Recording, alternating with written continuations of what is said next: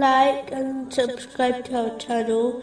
Leave your questions and feedback in the comments section. Enjoy the video.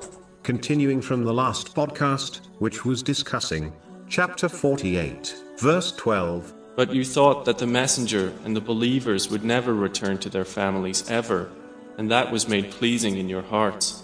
Specifically, it was discussing a narration found in Sahih Bukhari, number 13, which advises that a person cannot become a true believer until they love for others what they love for themselves.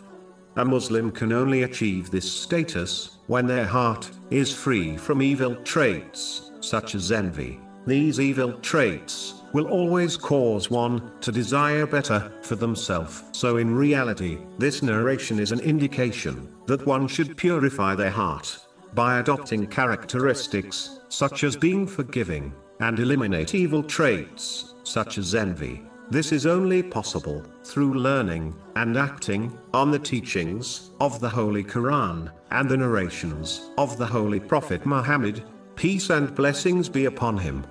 It is important for Muslims to understand that wanting good for others will not cause them to be deprived of good.